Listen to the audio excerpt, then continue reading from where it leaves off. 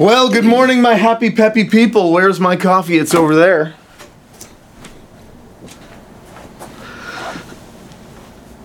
Good morning. It is the Heat and Light podcast. I am your host, Pastor Nathan Fullerton, site planter of Eglinton East, and this is the Grand Poobah, Senior Pastor Bob McGregor at the 7601 Mothership, floating down Shepherd and Morningside in the perpetual ether that is Toronto. Good morning or good night, whenever you get this headed into. Good evening and good night. Could be tonight. This is Tuesday. It is Tuesday. Today we have staff chapel, get together as staff people, worship the Lord. It's important that we don't just sit in the office all week and look at the walls, but we're doing a lot of work connecting with people, studying, planning, and executing the mission that we see the Lord leading us on. And that happens in a couple hours, and you're going to be leading it. I am not going to be leading it. Pastor Mario Villanueva. You're leading the worship. I am playing the guitar. Okay. But, I am playing the guitar, and hopefully I'll be able to play the songs, because it was this morning I woke up and then I said to myself, oh, I need to bring my guitar today. I almost forgot. Anyways, we are looking at Colossians 1. I was away speaking at one of our fellow family churches, Renaissance Baptist Church in Brooklyn, Ontario, just north of the Ajax Whitby area, with Pastor John Blackman, the funniest man in the fellowship. He's got a good wit. Good. He's not a rubber chicken kind of a funny guy. No. He's got a searing wit. Yeah. So he was fantastic. They were away and back in the swing of things. And now we're looking at Colossians 1, because this past week was, what was it, Pastor? Well, our kids just finished a week of camp, and they were studying in expository fashion, I would say, Colossians chapter 1, verses 15 and 20, and they dealt with the creation of the world, the fall, and the rescue through Jesus Christ. And so on Sunday, they kind of recapped everything, and then I gave a message, a brief message, maybe 20 minutes from this passage. So we're just going to visit the passage now and just kind of extract from it a few principles that I think we need to revisit once in a while, so that we see Jesus more clearly, the Savior of our soul, the object of our worship, the center of our lives. We need to spend more time thinking about who He is. And we are also going to address, so stick around, we're going to address a question that was given to us by a member of the young adults of this church. And I think it's a really important question, because it's a hard one to figure out when you're young, and I feel like it's a lot easier to figure out when you're older. But let's dive right in. Okay, let me just read. You know what? I'm going to throw you a curveball. I'm going to read the passage. Then you talk about it. Okay. How about that? Read on. Okay. I never read the passage. So here we are, starting chapter 1, verse 15, and it says this regarding Jesus. It says, He is the image of the invisible God, the firstborn of all creation, for by Him all things were created, in heaven and on earth, visible and invisible, whether thrones or dominions or rulers or authorities, all things were created through Him and for Him. And He is before all things, and in Him all things hold together. And He is the head of the body, the church. He is the beginning, the firstborn from the dead, that in everything He might be preeminent. For in Him all the fullness of God was pleased to dwell, and through Him to reconcile to Himself all things, whether on earth or in heaven, making peace by the blood of His cross. Amen. That's the deal. So Paul wrote the Colossians because they weren't sure about this anymore. They had a false doctrine that was making the rounds in their church, that was taking away from Jesus some of His majesty, imagining that Jesus might have been an angel, a good angel, but nevertheless an angel. Some, even today, think that Jesus is just a guy, smart, good guy, had a following, got unlucky, crucified, what a tragedy. We've got some good principles from Him to live by, but that's basically it. So there are, and our listener might have a view of Jesus that is wrong, heretical, ill-informed, and so it's good for us, for various reasons, to read this passage and get a clear view of who Jesus is. So it begins by saying, he is the image of the invisible God, the firstborn of all creation. I love that truth. That is something I bring up time and time again, because people think God is mysterious, he's far off, he's unknowable, and there's truth to all that, because he is so beyond us. But the amazing thing is, Jesus, in his very words, says, if you have seen me, you have seen the Father. So there's a way in which Jesus, particularly in a way that humans can understand, reveals the eternal God. Yeah, there are different ways of saying it in the New Testament, but we need to say it, that Jesus is fully God. Yes, amen. I mean, in him the fullness of God was pleased to dwell, verse 19. Now, you can monkey with those words and try to create new grammar, but it's just an overwhelming doctrine that, as hard as it is to understand, that Jesus is God in human flesh. Whatever is true of God is true of the Son.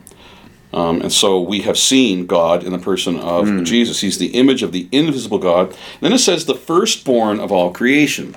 So that kind of throws a wrench in our first statement, because it's, how do we understand that? Yeah, is this saying that Jesus was the first one to be created? It's not saying that at all. And I know that there are cults who do say that. But we need to understand that the term firstborn is a title of distinction. Usually it's given to the person who is born first in a family, because there is a responsibility that a firstborn has to be the executor. Are you the first? You're not the firstborn in your family. I am not the firstborn. So I'm the firstborn male. It's almost as good. But the firstborn has a priority in a family. In the, I bet your sisters love you when you say that. Love it when you say that. She loves me.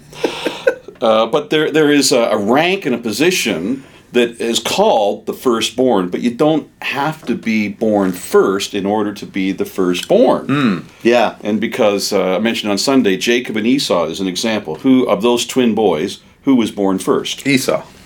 But who was the firstborn? Jacob. Okay. Something happened. The rank went from one to the other. And so we're not forced to think that the firstborn always has a reference to time, but in this case it has a reference to rank. So Jesus is the head, if you will, of all creation. For by him all things were created in heaven and on earth, visible and invisible, thrones or dominions, rulers and authorities, all things were created through him. Just as I'm listening to that, it just arouses a sense of worship, because it's so amazing that the God who actually knows the way every quark and atom is connected, knows the subatomic stuff that physicists can't even fathom, walked in this earth and revealed himself. And that's just, that's out there. We were just talking before our show how crazy our world is, because there's so much data that should lead to certain conclusions, but for philosophical reasons we take it in other directions. And I won't say exactly what we were talking about, but I think we need to understand that this world screams design. It screams a creator. And so when the scripture says everything was made through him and for him, it's saying that you don't understand creation unless you understand the one who designed it. You know, and just to go back to that for just a split second, the foolishness of this is exhibited by the fact that the people who don't want to acknowledge design nitpick ones and twos of examples of things that don't make design sense to them. But the millions and millions and billions of examples of intricate design in this world are the vast majority. Maybe there's ones and twos of things that don't seem to make sense to us in terms of design, but they are by far in the minority, and given better understanding, I'm sure we would figure out why they were designed that way. So there's a little rant for you on your Tuesday morning. What was the movie that talked about Stephen Hawking's the Something of Everything? I didn't see it, actually. I kind of would have liked to have seen that one. The Theory of Everything? The Theory of Everything. I think a lot of physicists are looking for that. People are looking for what is the key that makes sense out of everything. Yeah. And it's Jesus. It's Jesus Christ. In Him, all things hold together. He's the center. He makes sense out of everything. For instance, if you had a bicycle wheel with a center to it, if that center is truly centered, you're going to spin well. It's going to run well.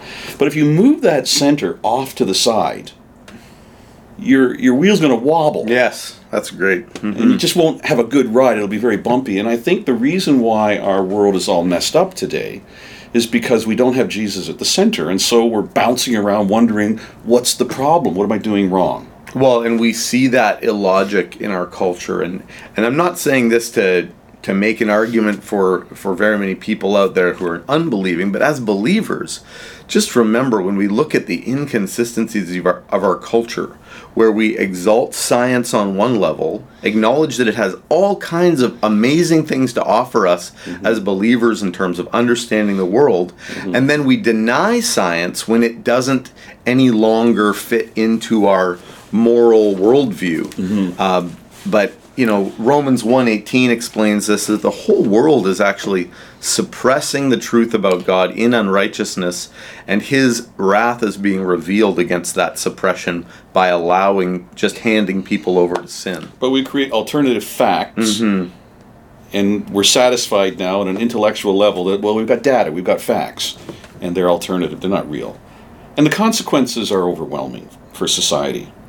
So, I think it's important that whenever a student enters his studies, whether it be math, history, science, geography, physics, or whatever, the first calling is to worship the God who made that. 'Cause Jesus made things visible and invisible.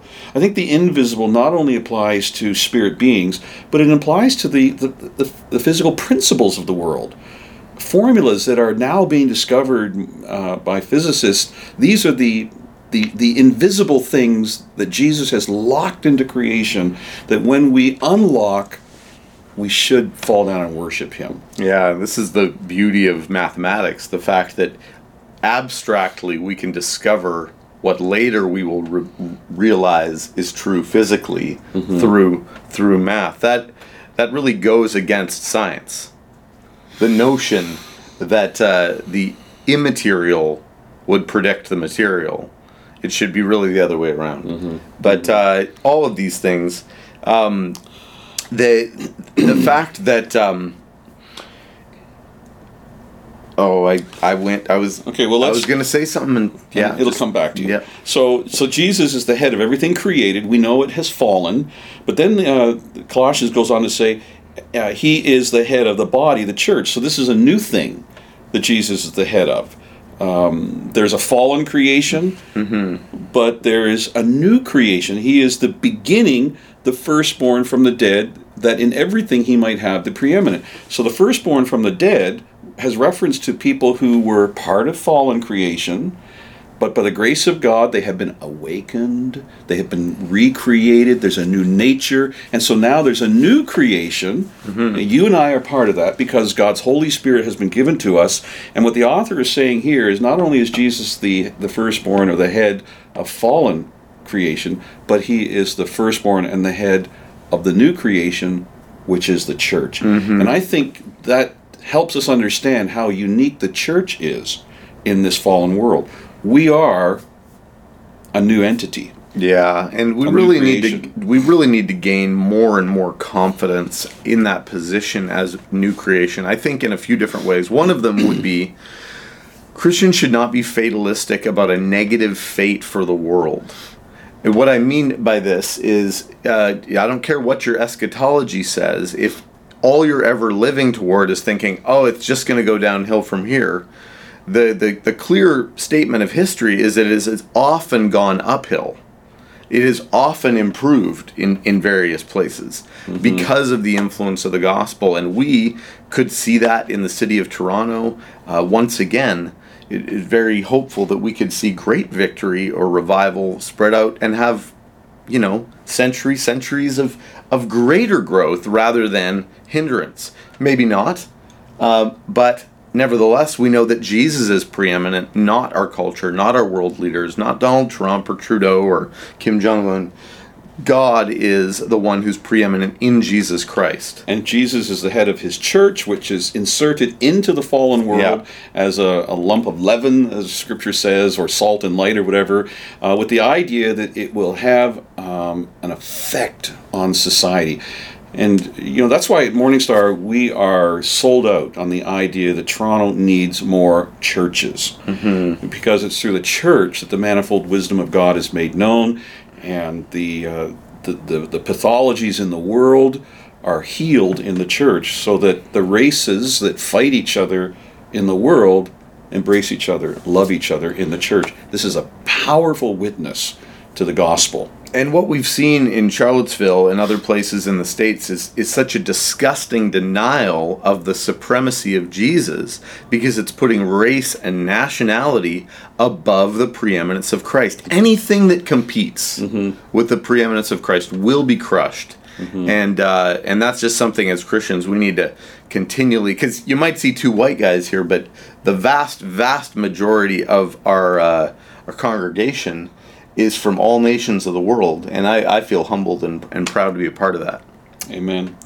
So, for in him all the fullness of God was pleased to dwell. This is our head, Jesus Christ. And through him to reconcile to himself all things. Just some things. Well, everything. What? Everything's going to be fixed. Most things. Everything's going to be in its place. Just the good people. Okay, just the good people.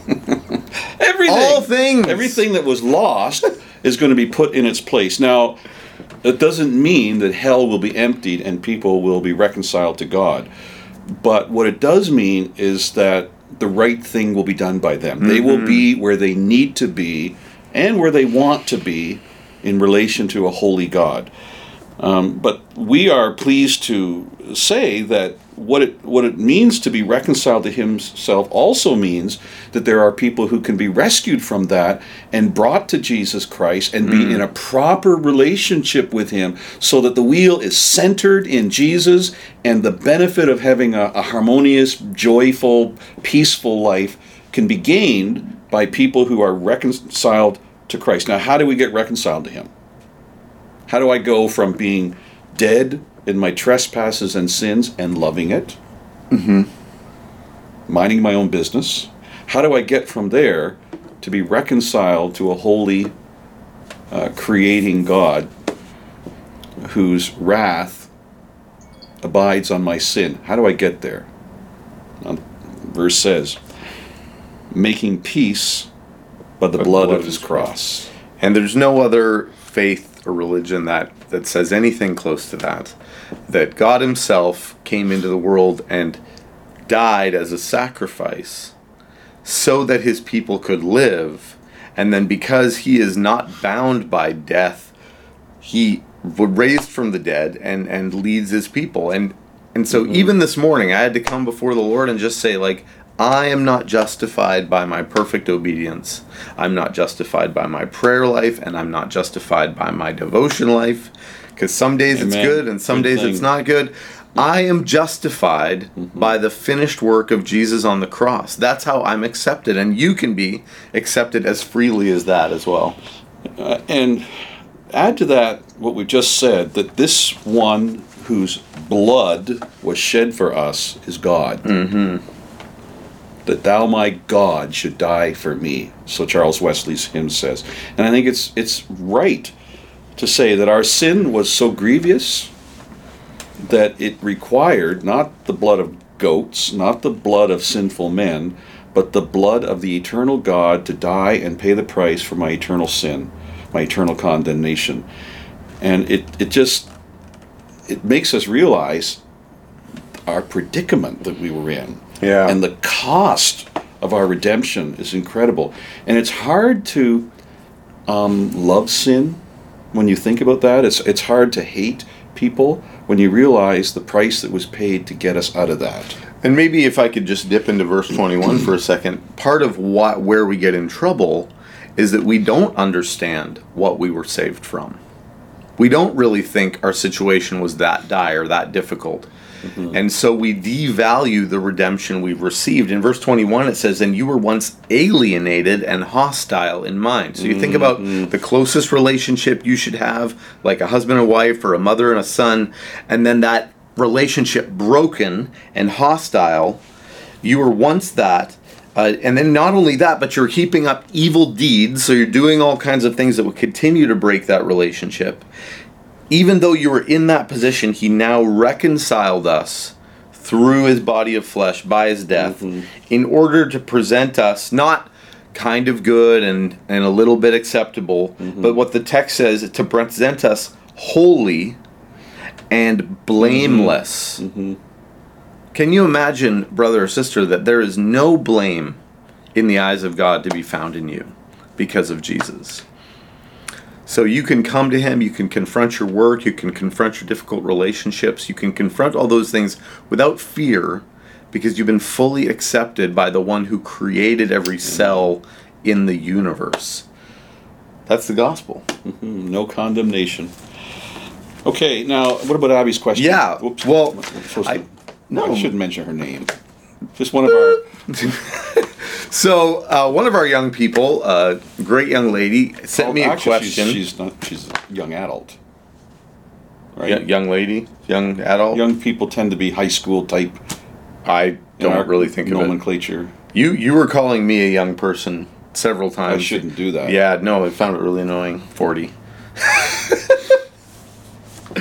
I got to give something for Scott to laugh at when we do the podcast. Scott, your brother, my brother. Yeah, because he listens. He does.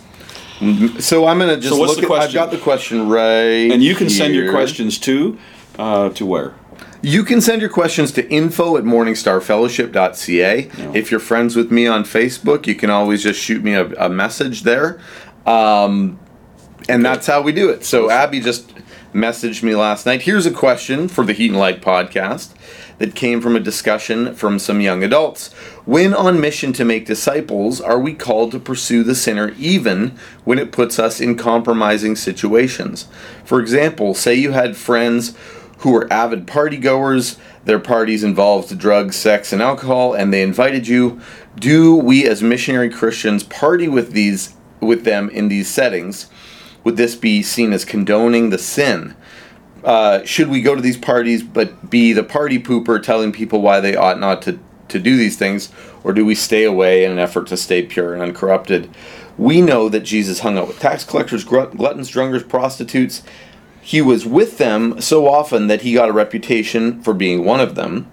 That's a bit of an assumption there, but that was definitely the accusation. I could be wrong, but the settings in which he was with them was in their homes, reclining at table, but never in a brothel or some other notorious place.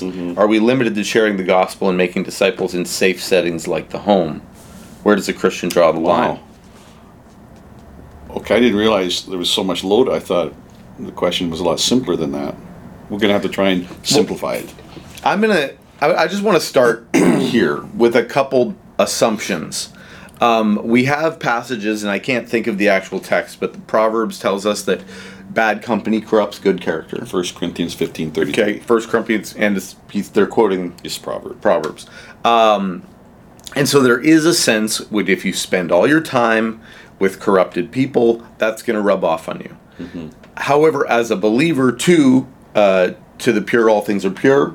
And that isn't some blanket statement to justify sin, but we should have both a sense that in Jesus we are protected from corruption, and in Jesus we also want to seek purity. When you're a young person, and I'm not too many years off of this, I find that people in their early 20s tend to party hard. Like, they go at it. They're being crazy sometimes. It's a verb. Yeah, and yet at my age, I find that if I meet a non-Christian couple and we hang out and maybe there's some alcohol or something. People aren't generally, sometimes, but not generally, just like getting trashed.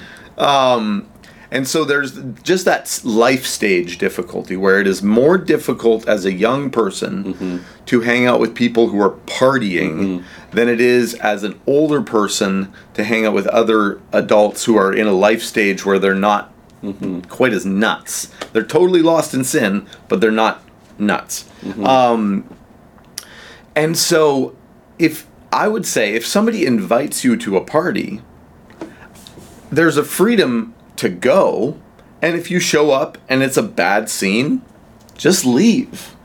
But if you know it's going to be a bad scene, then why make it worse by leaving sometimes ceremoniously? Well, I don't think it has to be worse. You can just say, I think we just need to be less afraid of them reviling us. Like I was reading in Luke 6 or 7 this morning, and he was saying, do not rejoice, leap for joy, sing when people despise you for my name.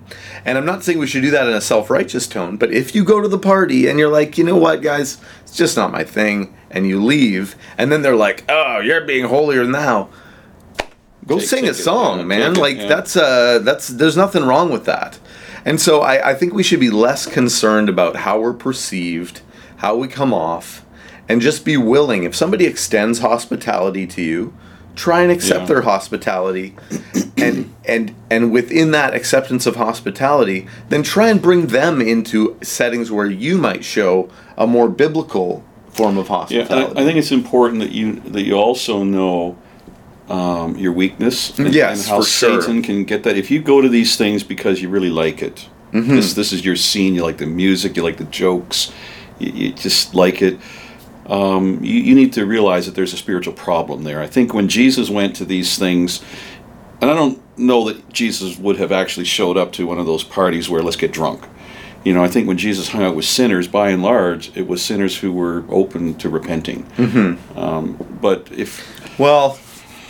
yes, I think I hear what you're saying. He definitely was in some settings like the wedding at Cana where people were clearly getting drunk, to the point where they couldn't tell the difference between whether the wine was good or not. I mean, and so there are settings. This is an area where obviously Christians have various views, but I just want to say, have strength and don't be foolish. Is there a line? I don't know that there is a specific line here, as much as there is what is it going to look like for you to extend a healing hand to this person? What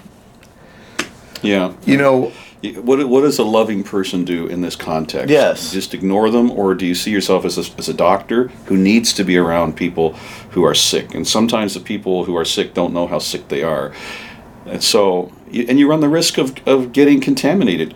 There's a passage in Haggai where the question is asked, when someone who is holy comes in contact with something that is unclean, who changes? Does the thing that is unclean become holy because the holy is there, or does the holy become unclean because the unclean is there? And typically, when a holy person engages himself with sin, there's a contamination. That's what that proverb is about.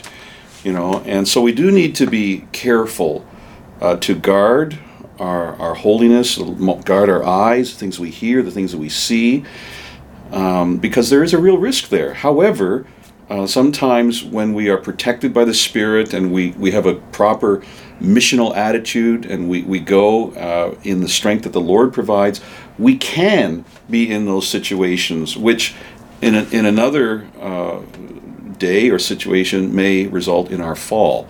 So that's why we need to walk circumspectly, walk in the Spirit, and not be so proud that we think, I can hang out with these people. It's not going to affect me. Yes, no. I mean, there's definitely a humility that has to be present, and a reliance and dependence on the Holy Spirit of God in you to actually proclaim truth. What I wanted to say too is, if you're worried about your public appearance, I would be very careful about what you're consuming in private. If you're watching television and movies that involve a lot of sexual immorality and things that you would consider immoral for you. For instance, if you were to consider it immoral for you to go down to a place and say, I want to pay you money to be naked in front of me, then don't in private pay people online to be naked in front of you, whether it be in something explicitly called pornography or just modern entertainment. So protect your holiness in private, and there will also be a greater sense of your holiness in public, so that you are not inconsistent or hypocritical. These, like many things, we are commanded to now follow the law of Christ. The law of Christ is not like the written code written in stone, which kills, but it's a new code written on tablets of flesh that gives life, and that position of purity that the Christian has, where they're not instantly made ceremonially unclean by things they touch and taste in the world, gives us a freedom to engage in our world in a way that can bring that new creation that we're talking about. So I think it's also important, just to put it out there, as you said, at some point you're going to be mocked. Yes. And if you are the kind of person that can't handle that, you want to be cool, accepted by the in crowd, you need to decide who you're going to follow, Jesus or the world, because at some point, as savvy as you are, someone's going to call you an idiot and a jerk for following Jesus, and you need to own that as a badge of honor. Amen. Well, that's about all we got today, bro. You got to get ready for our worship. Yeah, I do, because I got to run through those songs. It is so great to talk to you guys. As always, if you want to support the podcast, you can do it through the app. And not going to explain all that right now. But please join us at 9 a.m. and 11 a.m. every Sunday at 7601 Shepherd Avenue for Morning Star Christian Fellowship's public worship gathering. If you've already done that, plug into a connection group. Amen. If you are a person who's coming to the church and you want to see new churches planted in the city of Toronto, talk to me, talk to Pastor Edgar Gorsick, and we will love to get you plugged into a place like Eglinton East or Ajax Pickering. 5 plants that we're starting, and if you want to support this ministry, this church planting ministry, download our app, Morning Star Scarborough, at the App Store, and or there's Google a way Play. There's a way in there that you can contribute to the funding of our church planting ministry. We'd be glad to have your prayer support, your financial support, your personal support in this great venture, and we'd be open to any conversation you want to have about sharing in this vision that we have for Toronto. And you can go straight to giving by texting on your phone 77977, texting the word Morningstar CF, all one word, to the number 77977. That'll take you right to the giving page. Thanks for watching. Thank you. God bless you.